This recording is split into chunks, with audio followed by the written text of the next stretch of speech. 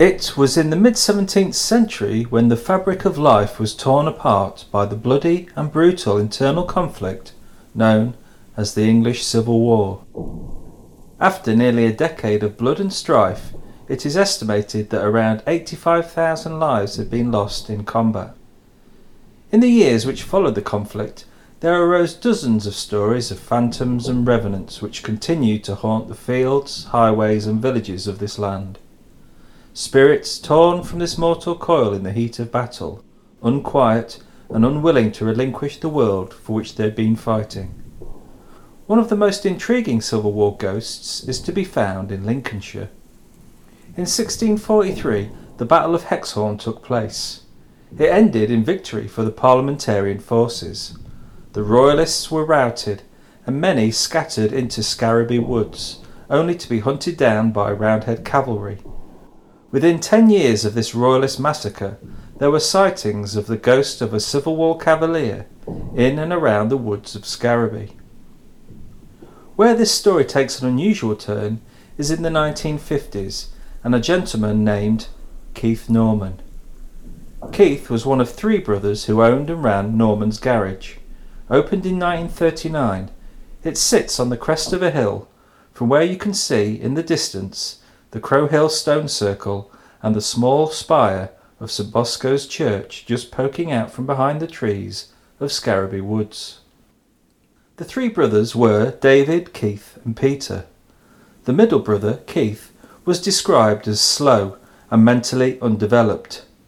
So the running of the garage was left to his 2 brothers, although Keith did help out in the workshop and on the forecourt.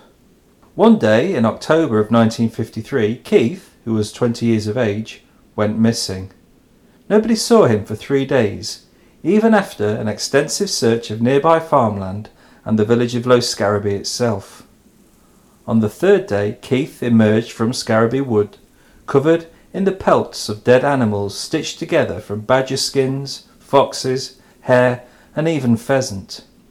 Witnesses said he looked like some sort of pagan warrior and smelt awful. When questioned, Keith had no knowledge or memory of what had happened to him or where he had been for the 3 days. The incident was soon forgotten, being put down to his simple-minded nature. But again in December of that same year, Keith disappeared, only to reappear out of the woods once more, dressed in animal skins. On this second occasion, he was also wearing a red-coloured sash over his shoulder. This time, Keith could remember some of what had happened to him. Remarkably, he explained they had been called into the woods by a Royalist captain from the English Civil War. His name was Captain Byron, and it was he who told Keith how to find the dead animals and stitch their pelts together. It was also Captain Byron who had given Keith the red sash to wear.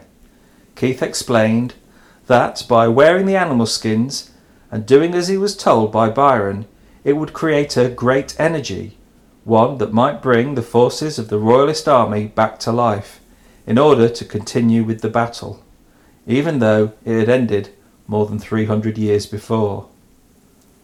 Soon after this, Keith Norman was sent away to relatives near Scarborough. But it was not the end of the story.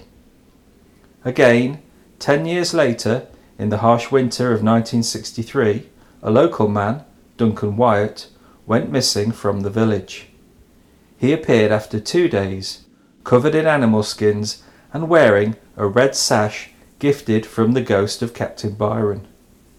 This phenomenon continued every 10 years, and each unfortunate victim had no clear memory of what had happened to them, other than seeing the captain and receiving the sash. Despite thorough searches of Scarrowby Woods, no evidence has ever been found of Captain Byron. However, historical records confirm that there was such a man that was present and took part in the Battle of Hexhorn in October of 1643. He was just one of a number of Royalists, pursued and killed by the Parliamentarian rout through the woods.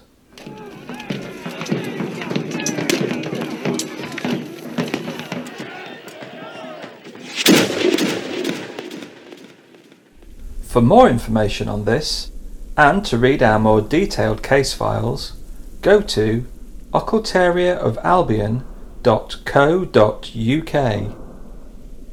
Please remember that liking, subscribing and sharing about the Occultaria of Albion is really appreciated.